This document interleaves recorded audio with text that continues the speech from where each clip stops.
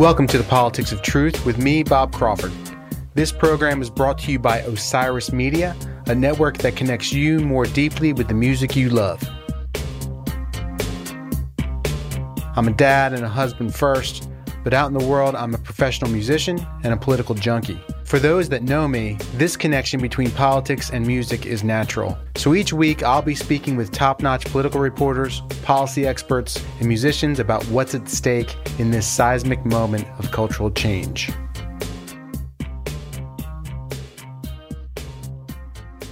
On this show, we've been speaking with political experts and musicians about the events and issues shaping the 2020 election. This week, we'll make the link between politics and music even clearer as we discuss campaign music, how the songs politicians play at their rallies, in their ads, and now on their Spotify playlists are chosen to deliver both clear and subliminal messages to potential voters. This week, my guest is Margaret Talev, White House and politics editor at Axios and a CNN political analyst. Margaret is also a huge music fan who's paid close attention to the soundtracks of campaigns for as long as she's been on the trail. Throughout most of our history, campaigns wrote their own jingles about the candidates much the same way companies crafted catchy jingles to introduce their product and get it stuck in your head. Over the last 50 years, political and marketing campaigns have instead chosen popular songs that the audience already knows in order to align the candidate or product with that song's message. Margaret and I talk about which campaigns have harnessed the power of music effectively and why it's worked. We also discuss the inevitable awkwardness and occasional lawsuit that occurs when a campaign co-opts the music of a political opponent who voices that opposition, as is happening now with the Trump campaign on multiple fronts. We conclude by discussing Joe Biden's VP shortlist as it stands today, and which factors the campaign should be considering the most as they make their final choice. Enjoy the show and keep on rocking.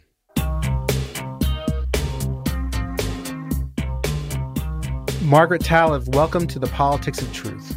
Thank you. It is great to be back. Margaret, you are here today to talk about campaign music. You wrote an article back in 2008 on Halloween Day, actually it was published in McClatchy newspapers. The soul of the Obama campaign is in the soundtrack. You talked about his playlist. And that campaign, we look back on it now, it was a remarkable moment in campaign history, right? The first African-American presidential nominee for the Democratic Party. And we talk about the Obama coalition. And so the music that then candidate Obama brought to the campaign trail was this unifying soundtrack that brought together blacks and whites and Latinos, old and young. Yeah, you know, Bob, that was a really special campaign for me to cover because it was my first presidential campaign. I was much younger then. I was in my earlier mid-30s. And so I think sometimes like on your first campaign, you have a fresh eye for things. And so the soundtrack for the Obama campaign just caught me right away in a way that I'm not sure it would have if I had been out on the trail for my third or fourth or fifth campaign. But I think it also caught my ear because of that moment, because there are just few things that are more symbolic of the ability to unify or kind of how different elements of society can come together than music. And Obama was such a sort of representational candidate that way. And so like I was like trying to break down like what are they doing here with this playlist, right? Because it would be U2, like City of Shining Lights, and then it was always Stevie Wonder, Signed, Sealed, and Delivered. And it was a real mix of music by white artists and African-American artists and like a hint of world music or other music, like sort of global bands. But really breaking it down, it was like what they call sort of this uplift music, right? And it was aspirational. It was the kind of hopes and dreams of the civil rights movement moving into the 70s and kind of the women's movement and black empowerment movement. And so it just captured this moment in time. And that was the point for those voters, like for that group of swing voters, people who had voted for Republicans in the past but were thinking about voting for Obama, or people who usually stayed home and didn't vote and were thinking about voting this time. Like it was squarely aimed at those listeners. And so like for the first time in my life, I was very conscious of how music could motivate different parts of society or kind of mirror the emotions that different parts of society were feeling. And ever since covering Obama's soundtrack in 2008, as I left McClatchy, as I went to Bloomberg, as I'm now at Axios. This is something that's kind of a permanent part of what's in my brain when I am covering a campaign, because at least in a non-pandemic year, when there are so many big rallies, it is the ability to kind of put some music to a moment when you're in a stadium with 5,000 or 10,000 or 20,000 people, that you're all sharing a moment together, and music is a way to share an experience together. But I do think that the moment we're going through, where those group events, where those rallies are, largely on hold, that it has put a little bit of a pause in the normal experience of kind of campaign soundtracks, and it shifted all of it much more to digital, so that you can, if you love your candidate or you're interested in a candidate or you're interested in the music a candidate's playing, you can pull it all off of Spotify or whatever. You're much less likely to get it in the stadium experience, but it is a way to plug into the zeitgeist of a campaign virtually. So, Margaret, as you know, I reached out to both campaigns about their current playlists, and the Biden campaign got back to me and alerted me to their most recent Spotify campaign playlist. The Trump campaign never responded, but I'd like to begin with Trump, and then we'll go to Biden, because Trump did have one of these live rallies in Tulsa, Oklahoma, just a few weeks ago, and his playlist drew the ire of the family of Tom Petty, because he used the song "I Won't Back Down." Now, the Petty family, they released a statement, and they sent what they said was a cease and desist to the Trump campaign about the use of "I Won't Back Down." Their statement said, in part, Trump was in no way authorized to use the song to further a campaign that leaves too many Americans and common sense behind. They went on to say, both the late Tom Petty and his family firmly stand against racism and discrimination of any kind. Tom Petty would never want a song of his used for a campaign of hate. He liked to bring people together. Now, in the ensuing weeks, Neil Young and the Rolling Stones have both come out and asked the Trump campaign to not use Neil Young's "Like a Hurricane" or "Keep on Rockin' the Free World" like he used last week at his July 4th celebration at Mount Rushmore, or the Stones with their classic "You Can't Always Get What You Want." You are a deeply sourced reporter. I don't have many sources in the political world, but I've got a few sources in the music publishing world. And I spoke to a lawyer for a music publisher, and I said, what recourse does the Petty estate or Rolling Stones or Neil Young have to really stop the campaign from using a song? Yeah, what did he say? Well, first of all, it's complicated, but very little. Yeah. So there's a couple things going on. First of all, I think for some of these artists, it is more important to take the act of just putting a clear line in the sand and saying, hey, I haven't endorsed this political candidate. And so you do that by demanding that they cease and desist. Either way, if I can just be craven about it, the controversy generates more interest in your music. Plus, you've drawn your line in the sand and said, hey, I don't support this candidate just because they're playing my music. So the Trump campaign so far has not backed down. So let me just set the table if you've never been to a Trump rally. It is, at the core of it, it's classic rock, but it's also dystopian music, in a lot of ways, or music that is not a typical campaign theme. When you think about, I'm going to think of the Clinton campaign, Bill Clinton's campaign way back when they would always play the Fleetwood Mac song, right? Don't stop thinking about tomorrow. That's right. It's very future and optimistic, or at least it sounds like it is. Bridge to the 21st century. Yeah, if you don't listen too closely to the words, it just sounds like everything's, coming up roses. So, but if you go to a Trump rally, the most common theme song, right? The opener song. It's always, "You Can't Always Get What You Want." Are you kidding? That's a campaign song? So it's really unusual. And also, if you've ever been to a Trump rally, they, to borrow a line from Spinal Tap, 11 is one more. They play it so loud that if you are either covering the event or if you are just a person in the crowd who has to get there hours early, you really need to bring earplugs not to hurt yourself. And in the press pen, we have had a couple experiences at Trump rallies where we would need to go to the advance guys and say, can you guys turn it down? This feels unsafe. This is we didn't bring the proper equipment for like our ears to, and I've been in that situation where I've like trying to dig out an old used earplug from like a presidential helicopter and shove it in my ear so I can write a story, but the crowd gets really whipped up and excited about the loudness of the music. And so like here's a good example of some of the songs that they would play at a typical Trump rally. He loves the Rolling Stones. He loves Elton John. I think that Mick and Elton both have had condos in Trump properties before. I'm not saying that's part of it, but so there's that. But like, and he loves Neil Young, and Neil Young is not like a Trump guy, but it's not just, I was going to say it's not just upbeat Neil songs, but really no Neil Young songs are upbeat.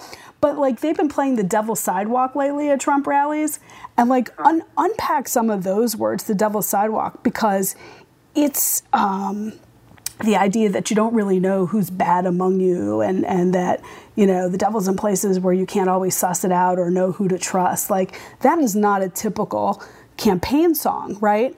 Like I'm trying to go through here and think about some of the other songs that you most often would hear. There's the Lee Greenwood standard, God Bless the USA. That is less a Trump nod and more a nod to the Republican Party. It is, and in fact, a little history here. It was written and, of course, performed by Lee Greenwood in 1984, and it was first played at the Republican National Convention in 1984, and that's when it was adopted by the Republican Party and has been played every year since. It's almost like the national anthem of the Republican Party. That's right, exactly. Guns N' Roses is a big favorite at Trump events. But doesn't he play, and so I found an article from the Milwaukee Journal-Times, or the Journal-Times in Wisconsin, I think it's Milwaukee, and this is from the rally in January, okay, in Milwaukee, and a reporter there, Adam Rogan, wrote an article about the Trump rally playlist and whether the artists are okay with him using their music, and he went through every song and gave the artist's opinion of Trump using the music. For example, Queen, We Are the Champions, the band is not a fan. Guns N' Roses uses Knockin' on Heaven's Door, which is a Bob Dylan song. Yeah, it's not even a Guns N' Roses song, right? But think about some of the other songs, like Macho Man. Is Macho Man still on there? Yes, Macho Man is still on it, and so is YMCA. I was talking to one of the president's advisors ahead of our conversation because I just kind of wanted to pick their brains on whether the pandemic has changed any of his thinking about music. I mean, obviously that's like the least important thing that the pandemic could change your mind about, but has it affected the music he's playing? Because after all, he is still having rallies, even if not quite as many as he would have been otherwise. And that official told me no, that the pandemic hasn't really at all changed the playlist, but that the playlist is kind of this organic, living, breathing document, and that it does change. What this official told me is that it always has and remains the case that it is just the president's whims, that he's the one who's picking this music. So it's not like he's put his campaign team together and said, okay, what are the kids listening to? Or how do we appeal more to Hispanic voters this week, or something like that. It's just like music that the president likes. But again, it has an edge to it that is not typical of campaign thinking. And on that point, though, I can imagine him, if he could do it all himself, he would, right? He definitely has a flair for the dramatic, right? But it is like, you just can't miss the theme. It's almost like he's trolling the people who would be thinking about what kind of music he's playing. He's playing REM. Doesn't seem like a Trump band. They're not happy about that. But which song? It's The End of the World as We Know It. That's a campaign song, right? Adele, Rolling in the Deep. I mean, just a song about the misery of lost love and American Carnage. This is what we're talking about. What song did I find here? Aerosmith, Living on the Edge. Here's a song, Happy, Pharrell Williams, right? It's a happy 'cause I'm happy. But guess which movie that comes from? Despicable Me. Despicable Me, that's Despicable right. Me part 2. And so he was also using at one point Losing My Religion and Everybody Hurts from REM. Yes. So these are not typical themes for campaign songs. Here's some others, like Michael Jackson, I Want to Be Starting Something, right? And he was using Beat It as well. Yes, just Beat It. But see, now Michael Jackson and Trump, they were longtime friends. I mean, everybody was a longtime friend of Donald Trump's until he got elected president. And then there's all these people who are disavowed, well, in Michael Jackson's case, but a lot of people who, now say, well, I just knew him. We were in New York together at the time, He does have a Springsteen song. I think it's weird because Springsteen is so identified with the Democratic Party and he's so identified with kind of like that, union. If you can be like progressive and in a union at the same time, you're a Bruce Springsteen guy, right? So to play Born to Run, which Obama used to play at his rallies in 2008 and 2012, and Joe Biden has co-opted some Springsteen also. So to hear... Isn't that trolling? Could that be trolling? Yeah, I don't know. It could be. I mean, like...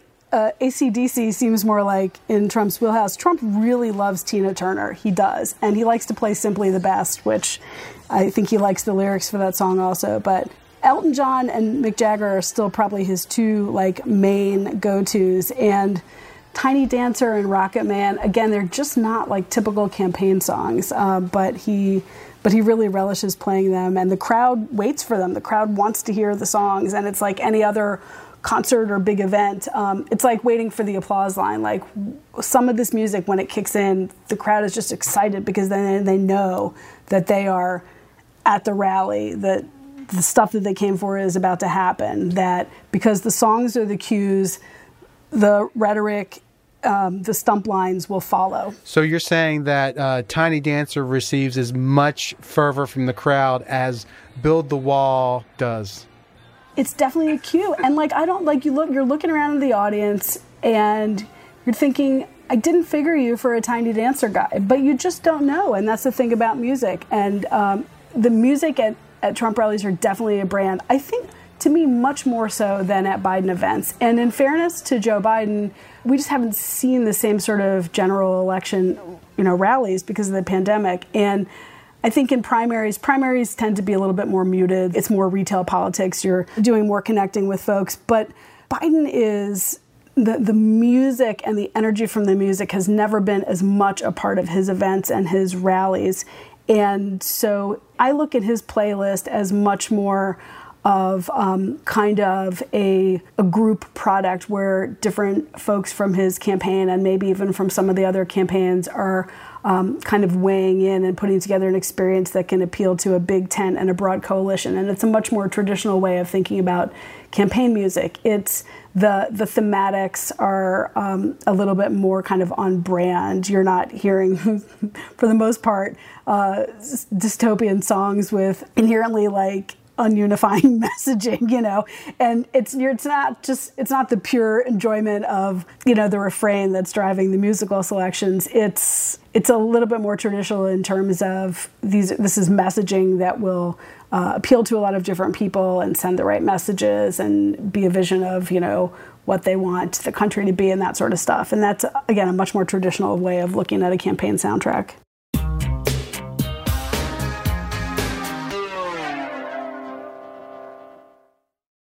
Hey everybody, I know we don't get out like we used to, but I still like to have a close shave. I've tried every razor blade on the market and I finally found the best one for me, and I think it'd be great for you as well. It's called Harry's Razor Blades. Have you heard of these? I'll tell you, the blade itself gives me the cleanest, closest shave I've ever had. And right now, for a limited time, listeners of my show can redeem their Harry's trial set at harrys.com/politics. You'll get a weighted ergonomic handle for a firm grip, 5-blade razor with a lubricating strip and trimmer blade, rich lathering shave gel and aloe to keep your skin hydrated, and a travel blade cover to keep your razor dry and easy to grab on the go when we finally get on the go again. Go to harrys.com/politics to start shaving better today.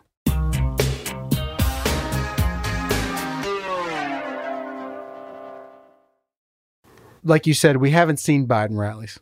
I mean, we haven't seen them, and we may not see any. It's quite possible the level of campaign rally that we're used to, we may not see that in the next couple months. But getting back just briefly to wrap up the Trump playlist, would you say that a Trump rally is the closest political rally you've been to that is like a concert? It's a really interesting way to ask the question. Like, there's different kinds of concerts, right? And a Trump rally is like a stadium show, and sometimes you want the stadium show, right? Because there's a tailgate and you can buy a cool t-shirt and you probably partied a lot before or after. And sometimes you really want like a night at the Birchmere or whatever your venue is, right? Sometimes you want to be like 10 feet away and you want it to be acoustic and you want to make a personal connection. And that is not a Trump rally. A Trump rally is like, I don't know, I'm trying to think of like a massive concert. Like a Trump rally is like a packed indoor stadium where you're in the nosebleed seats and there's like a trapeze wire and there's some music involved, but there's a lot of costume changes also. And it's just like a show. That's a Trump rally. Sounds like you just described an Elton John concert. It's different than the Avett Brothers shows I've seen. Like, I would say, like... Believe me, if Scott and Seth had their way, we'd have a few costume changes. You'd have some trapezes. We've done a few New Year's and Halloween shows where we've done costume changes. And you know what? They're hard to pull off. Different t-shirt, different jeans. A lot of timing involved. Getting to the Biden campaign and their playlist, you know, when I read the playlist, when I received it from the campaign, the Spotify link, first thing I thought was, like you said, this is well conceived. You know, that there was thought that went into this. This is kind of trying to nod back to Obama and yet forward to the growing movement within the country. Janelle Monáe, Do My Thing, Everyday People, Sly and the Family Stone, Midnight Train to Georgia. Maybe that's a nod to maybe bringing Georgia into the Democratic column this year. Perhaps it's a nod to a vice presidential pick. Who knows? Love and Happiness, Al Green. You Keep Me Hanging On, Supremes. Hold On, Alabama Shakes. Call Me by St. Paul and the Broken Bones. Think, Aretha Franklin. Higher Ground, We the People. Stevie Wonder, Higher Ground. Staple Singers, We the People. The Best, Tina Turner. So you see some duplication there. We see a little crossover. Crosses both campaigns, yep. Who's the Best? Move On Up, Curtis Mayfield, which was on the Obama. Mayfield. Right? Mm-hmm. Got to Be Real, Cheryl Lynn. Ain't No Stopping Us Now. I think that came out of that Philadelphia soul movement of the 70s.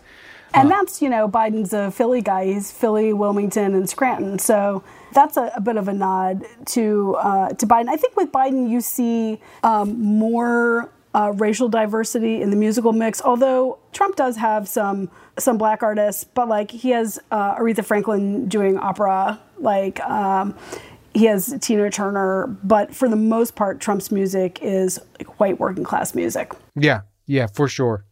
Biden's list is a lot more deliberate in terms of inclusion and mixes of eras and sounds. The concentration of Trump's playlist is like 1969 to 1978. And it's the music of his era, or to some extent his era was already an adult then, but still, but he was a young adult then.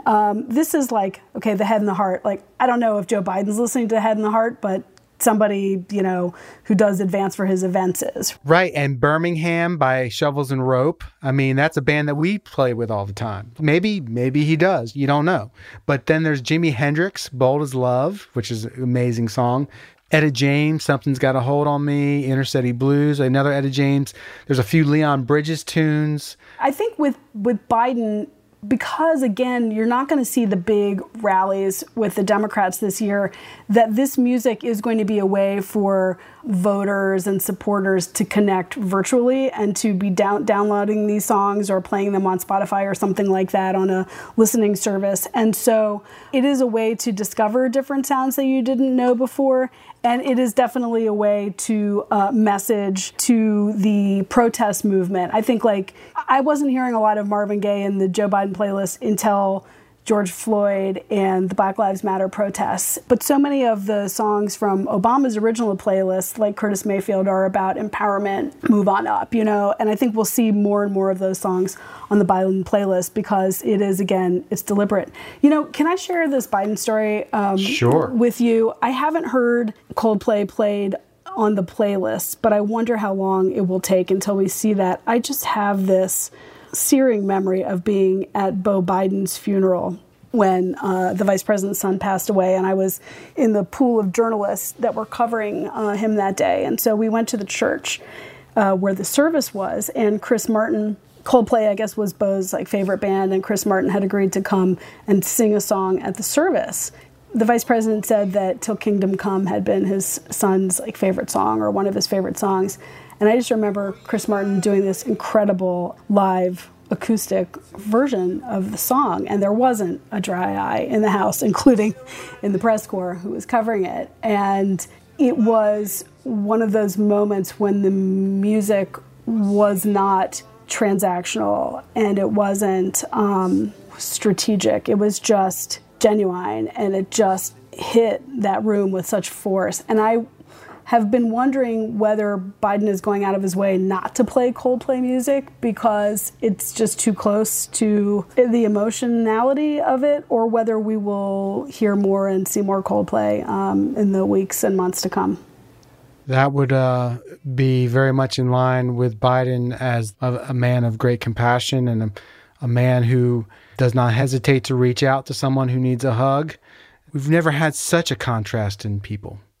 And you can hear it in the music. You can, because Trump's rallies and the music that he chooses, in addition to being sort of dystopian, as we've been talking about, they're also raw and energetic and fun sometimes. And it's like being at a carnival. And it's like, if you're on a road trip, like I was just on a road trip with my family, and different music sets the tone. And so like, I always want to listen to like the brooding singer-songwriter stuff. And like, if everyone else is like, oh, God, can we put something else on? Like, this is so like mellow. I don't want to be mellow. I want it to be like amped up and have a beat and stuff. And like Trump's music is super amped, and the Biden music is much more like, it's the lyrics, and it has to be quieter so that you can listen to the words, because the words are like taking you to the place where you want to feel or the place where you want to be.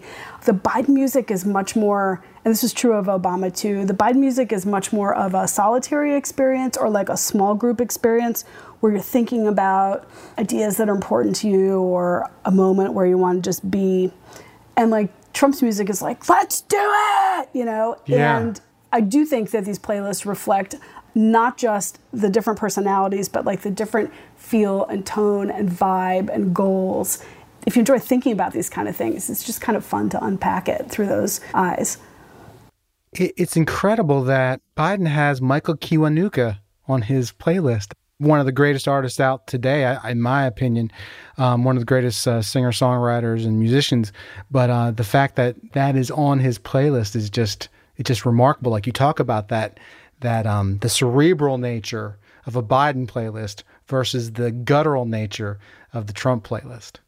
Yeah, I mean, like, if you're going to do this in Sirius XM terms, Biden playlist is way more the spectrum, and Trump is like somewhere across between Deep Tracks and Lithium, right? Like, it's, there's not going to be any Michael Kiwanuka on a Trump playlist, but if you're feeling Paradise City, you're never going to get that at a Biden rally, Let's put this in the historical context of campaign music.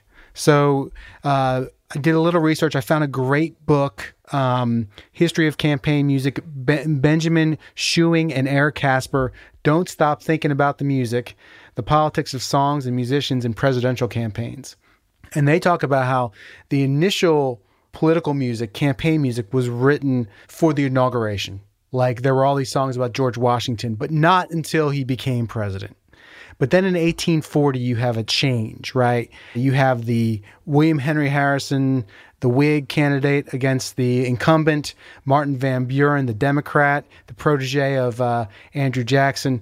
And that was the, Log Cabin and Cider campaign.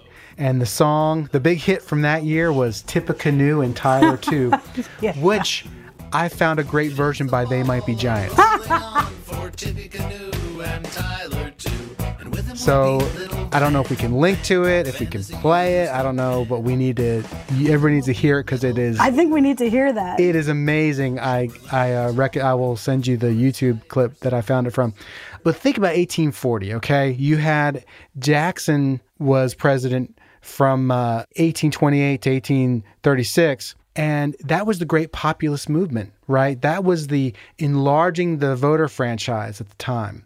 So you had this populist wave, and although we had a big economic upheaval during the Martin Van Buren administration, William Henry Harrison, he was a military hero, and he rode to power on this populist wave. And so this Tippecanoe and Tyler 2 is significant because it was a grassroots song, a song that came from the people.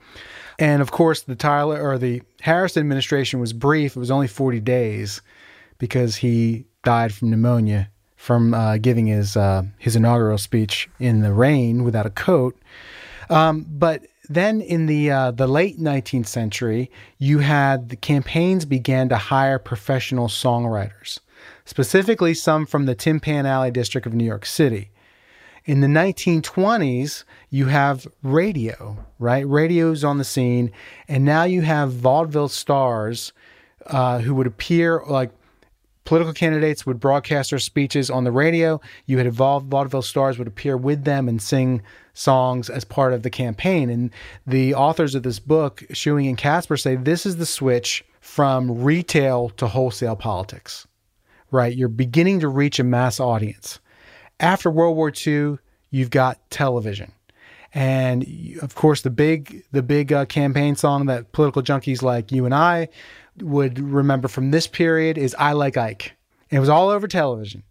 And then in the 70s and 80s, we begin to see campaigns, instead of writing their own songs, they begin to look at using songs that are already popular, outsourcing. And why? Well, not only is it easier, but it connects the voter to something they already like anyway. And it connects, I like this song. This guy's playing this song. This guy must like this guy. Yeah, it added like a cool factor. And it also really became more prevalent around the time of FM radio, right? Where if everybody's listening to FM, then, which sounds so quaint now, because whatever, like all technology, we've moved on a little bit, but that was also a moment, I think, that helped to explain how pop music and bands that already had their own image and promotionality and kind of pop culture touchstones would be something that a campaign would want to latch onto to get some of that cool factor, especially to bring in younger voters. So it's funny, bringing it back full circle. We were talking about campaign songs, like Trump uses songs that you wouldn't think of as being campaign songs, right? Well, John McCain used Thunderstruck. And, that's a song about promiscuous sex and AC/DC, whatever, it doesn't really fit what we know about John McCain. And then Mitt Romney, in his 2008, he used Elvis's A Little Less Conversation. Right. So, you're like, oh, please, let's get the video for this one. We have seen in the past sometimes messaging for individual songs. They are like, oh, have they actually listened to the words to the song? But with Trump, he has listened to the words to the song, and it's deliberate. And that's what makes it so interesting. I think a lot of his detractors don't give him enough credit. His processing is so chaotic and convoluted, but like you said, he's like this ultimate showman and this producer of larger than life events in his mind. And there is a method. We always say Trump crazy or crazy like a fox. There's something instinctual about these songs. It's not like these are, unpopular songs. They're hugely popular songs because music is a way for us to kind of exercise those parts of ourselves that we don't love the most, the parts that are like angry, the parts that feel rage or jealousy or sorrow or regret or longing or an inability to break through to the other side. Like, if you're tapping into that and that's what your base is feeling all the time, then you are seizing on a real energy, on a moment that can propel action. And that kind of action can be much more guttural than poignant music with thoughtful lyrics about the way that you want the world to be. They can both be really powerful songs, but there's an activator element to the songs with the more negative or dystopian theme that I think is part of this, and that you can't overlook it. It fits part of the overall campaign messaging, and plus, in some cases, they're just darn good songs. That's right. Both campaigns have great songs. You know what I've been looking towards in Biden's case? Because he's got this whole universe of, it was a 25-person race at one point, and so he's got this whole universe of people who he ran against for the nomination who are either on his short list to be the VP, all women in that case, and mostly African-American women, and then all these other folks like Beto, who's a musician himself, or Pete, who's a big Avett Brothers fan. So I've been watching like the Biden playlist to see how much of that gets absorbed and whether we can read any clues about Elizabeth Warren's influence or Kamala Harris's influence. Elizabeth Warren's playlist, Once Upon a Time, of course, her kind of theme song was 9 to 5. I like Dolly Parton too, but that's pretty poppy on the Dolly Parton scheme and has much more to do with the messaging than the song, I think. But Nina Simone was part of Elizabeth Warren's playlist, and I think Nina Simone would fit the moment fantastically for the protest and reform movement inside the Democratic Party right now. Same with, are we going to hear a lot of Kamala Harris's songs? Is that going to mean anything? We'll know soon enough whether it means anything. But with Kamala Harris, you're much more likely to find younger and more diverse music, and also music with like a little bit more energy, like maybe some Nicki Minaj, some Alicia Keys, some Ariana Grande, and Janelle Monáe, as you said earlier, has already been incorporated into Biden's playlist. Well, Margaret, thank you so much. This has been so much fun. I've really enjoyed it. I just want to go listen to some music now. Let's go listen to some music. Real quick, before I let you go, you kind of brought it up. Vice presidential. What do you think? Can you make a prediction? Who are the top three? I'll caveat by saying we don't know. We don't know. We don't know until we know, and I'm not sure that the Biden campaign knows. Everybody who I talk to thinks that both Elizabeth Warren and Kamala Harris, maybe not in that order, remain in that top list of contenders. But whether that list also includes Tammy Duckworth, or whether it will include Val Demings, whether Susan Rice could make it into that final list. I think all of that is where I don't hear a lot of consensus from people in the know. But most people think that Harris and Warren will remain in that top list till the very end. But I'm really interested to see who he chooses. I talked to Chris Freitz a couple months ago, and I mentioned Val Demings, and he felt that she was untested, and that you have these like Keisha Lance Bottoms. Is that the mayor of Atlanta? Keisha Lance Bottoms, pretty sure. Val Demings, you have some of these just really impressive and incredible. I mean, Val Demings during the impeachment hearings, the way she executed her part of that, I think raised a lot of eyebrows and shed a lot of light on her future in the Democratic Party. And then the way Keisha Lance Bottoms has handled both the pandemic and the racial situation, the George Floyd killing and the ensuing Black Lives Matter protests in Atlanta have given her kind of a moment in the spotlight.